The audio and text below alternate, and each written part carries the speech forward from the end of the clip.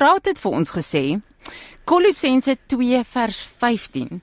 Kan jy hom asseblief kyk, lees hom vir ons en dan verduidelik jy vir ons, hy kom van Modderfontein. Draad, kom ons begin by vers 13 en lees tot by vers 15, net om so 'n bietjie meer van die agtergrond te kry en om van die moeiliker verstaanbare woorde vir die jonger generasie te sy stap, gaan ek die 83 vertaling lees. Julle was dood deurdat julle gesondig het en deurdat julle sondige natuur nog nie weggeneem was nie. Die 53 sê die onbesnedenheid van julle vlees. Die beteken is daar as julle sondige natuur was nog nie weggeneem nie. God het julle egter saam met Christus lewend gemaak deurdat hy ons al ons sondes vergewe het. Vers 14. Hy het die skuld bewys met sy eise teen ons tot niet gemaak deur dit aan die kruis te spyker. En hy het dit vergoed weggeneem. Dan vers 15 en dis Straat se vraag. Hy het elke mag en gesag ontwapen en hulle in die openbaar vertoon deur hulle as gevangenes in die triomftog van Christus mee te voer. Nou kom ons gaan na vers 13 toe. Redelik eenvoudig, ek gaan die 53 lees. Julle wat dood was deur die misdade en onbesnedenheid van julle vlees het hy saam met hom lewend gemaak deurdat hy julle al die misdade vergeef het. Hier is die evangelie baie kort saamgevat in vers 13 van Kolossense 2. Elke enkele mens wat ooit gebore word is geestelik nie reaktief of soos die Bybel sê geestelik dood, alhoewel jou gees nooit dood is nie, né? Hy is net nie reaktief nie. Is geestelik dood. Dis Efesiërs 2 vers 1 ook. Julle was dood in julle oortredinge en sonde. So ons was dood as gevolg van die misdade en die onbesnedenheid van ons vlees, die feit dat ons sondige natuur nog nie weggeneem was nie. En omdat Christus gesterf het en opgestaan het, ons lees dit ook in 1 Korintiërs 15, daarom sal ons ook opstaan saam met hom. Ons is lewend gemaak saam met hom, deurdat hy, dit is God, julle al die misdade vergeef het. Nou vers 14 verduidelik vir ons hoe daai misdade vergeef is. Die Griekse woord wat as handskrif, of dit wat teenoor die skuldbrief, daardie skuldbrief, die Griekse woord verwys na 'n sertifikaat wat met die hand neergeskryf is, en dit was 'n sertifikaat van skuld. En wanneer daai sertifikaat uitgereik is, dan moes die ene wat die skuld gehad het, die skuldenaar, moes hy daardie sertifikaat in ontvangs neem en dan moes hy sy skuld daardeur erken. Nou volgens Romeine 3:23 is almal van ons skuldenaars teenoor God en ons het 'n onbetaalbare skuld omdat ons sy wette oortree het. Jy kan dit gaan lees in Galasiërs 3 en in Galasiërs 3 vers 10, Jakobus 2 vers 10 en Matteus 18 vers 23 tot 27 waar Jesus 'n gelykenis vertel om te sê ons skuld teen hom was onbetaalbaar, maar dit is betaal. So, ons verstaan dat ons die doodstraf moet kry, volgens Romeine 6:23, omdat ons God se heilige wette oortree het en nou skuldenaars is. Ons het hier die handgeskrewe sertifikaat van skuld het ons ontvang. Nou gaan Paulus en hy verduidelik redelik grafies God se vergifnis van gelowiges deurdat hy sê vers 14, daardie ink wat op hierdie sertifikaat, onthou dis 'n handgeskrewe sertifikaat, daardie ink word skoongevee van die perkament of van die sertifikaat af.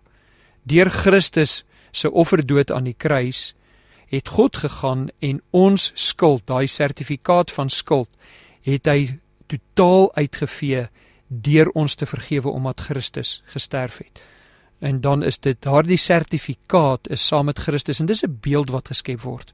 Daardie sertifikaat is saam met Christus aan die kruis vasgenaal. Nou hoekom sê hy dit so? Want die lys van oortredinge van 'n krimineel is tipies saam met hom op die kruis vasgespijker, en ons sien dit met Christus. Wat is die aanklag teen hom? Hier is Christus, die koning van die Jode, en toe sê een van die aanklaers, ek kan nie onthou of dit Herodes of Caiaphas was nie, sê, skryf daar wat gesê het, hy is die koning van die Jode, en toe het hulle sê, nee, wat geskryf is geskryf. Of iemand eintlik, ek dink die Fariseërs het gesê, hy het gesê hy is die koning, en toe sê Herodes, nee, wat geskryf is geskryf. Ja, so daardie aanklag is saam met Christus vasgespijker aan die kruis, en dit is wat tipies gedoen is, die aanklag is vasgespijker, so daai aanklag is skoongemaak, en nou kom ons by vers 15, wat vir ons sê dat, ek gaan hom net weer lees, nadat hy die owerhede en magte uitgeklee en hulle in die openbaar tentoongestel en daardeur oor hulle getriomfeer het. Wat is hier aan die gang? Hierdie is nog 'n element van die kruiswerk wat Christus gedoen het, en Paulus hier verduidelik dit, dat die kruis was 'n simbool van die uiterste verdoemenis, en nou kom Christus en hy oorwin op die kruis, en deur sy oorwinning oorwin hy ook Satan en al sy volgelinge. Dit is die vervulling van die belofte van Genesis 3:15, né? Of Johannes 12:31, en Johannes 12:31 staan daar, dat nou kom die oordeel van hierdie wêreld, nou sal die owerste van hierdie wêreld uitgegooi word buite toe. So ons sien dat daar oor Satan oorwinning is, of jy kan ook kyk in Hebreërs 2 vers 14 waar daar staan, aangesien hierdie kinders mense van vlees en bloed is, het hy, dit is God ook net soos hulle mens, dit is Christus, het hy, Christus ook net soos hulle mens geword, en dit het hy gedoen om deur sy dood, die een wat mag het oor die dood, dit is die duiwel, te vernietig. Dis Kolossense 2:14. So tot die beginsel wat jy hier sien, is dat toe Christus gesterf het hy Satan en sy magte oorwin. Sy liggaam was dood, sy gees was lewend, hy het die prys betaal, en hy het uiteindelik hierdie aanklaers van hom, het hy, die Engels sê, 'n public spectacle gemaak deur oor hulle te triomfeer. Die Afrikaans sê, hy het hulle uitgeklee, dis die public spectacle, en hulle in die openbaar tentoongestel en daardeur oor hulle getriomfeer. Hoe? Hy het opgestaan, hy is begrawe, het opgestaan, hy het opgevaar en hy kon weet, dit is oorwinning. So hier is 'n beeld wat gebruik word wat vir ons duidelik maak dat Christus het oorwinning oor die demoniese magte op die kruis behaal, waar hulle poging was om God se plan van verlossing te stop. Hulle het gesê, kom ons maak Christus dood. Die demone weet wie Christus is. Ons lees dit in Markus 1 waar Christus in die sinagoge is, waar daar demoon uitroep. En ons sien dit ook by die besetene van Gadara, waar die demone sê, hoekom wil u ons voor ons tyd oordeel? Hulle weet hulle verloor, hulle weet Christus wen, maar hulle wou God se plan in die wiele ry, hulle wou alles in hulle vermoë doen, en dit het nie gewerk nie, en dit is wat ons op vers 15 sien.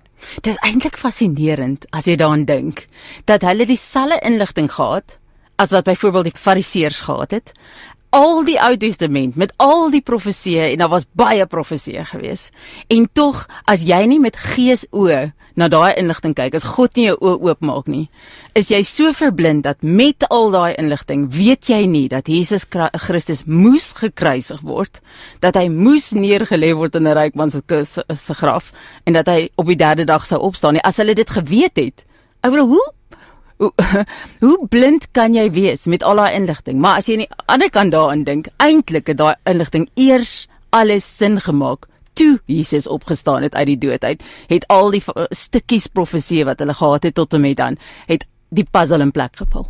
En ons sien dit vandag op 'n praktiese vlak met mense wat ons evangeliseer, wat nie die evangelie wil glo nie. Ja. Ons kan vir hulle al die inligting gee en sê, hierso is inligting in 'n dokument wat geskryf is. Hierdie dokument is 2000 plus jaar oud, net 2000 soos ons hom verstaan, die inligting, alhoewel is eers in die 4de eeu waar die finale hoeveelheid boeke saamgevoeg is, maar hier is inligting wat oor 'n tydperk van 1500 jaar geskryf is deur 40 verskillende auteurs, en daai inligting stem ooreen van begin tot einde. Ons kan so sê, soos die Engelsman, it is reasonable. Ja.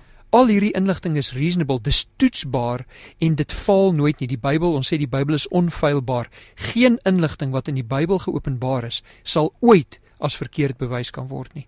Mense het probeer oor die eeue om dit verkeerd te bewys deur allerhande vreemde sisteme te ontwikkel oor hoekom Christus nie werklik kon gesterf het nie, hoekom sy liggaam nie te vinde was nie, hoekom hy nooit werklik opgestaan het nie, en alles is onwaar, want ons lees die boeke, doen ons nie, van mense wat gaan ondersoek het om Christendom verkeerd te bewys, dan word hulle Christen, dan word hulle gered, ja. Want hulle sien die inligting is verifieerbaar, is toetsbaar, en is reasonable, dis aanvaarbaar, en die Bybel sal nooit verkeerd wees nie, en dit gee my en jou die gemoedsrus, dat ons kan optree op grond van die inligting en instruksies in die Bybel, want God weet wat hy doen, en as hy vir ons sê om iets te doen, dan kan ons dit met gerusheid doen.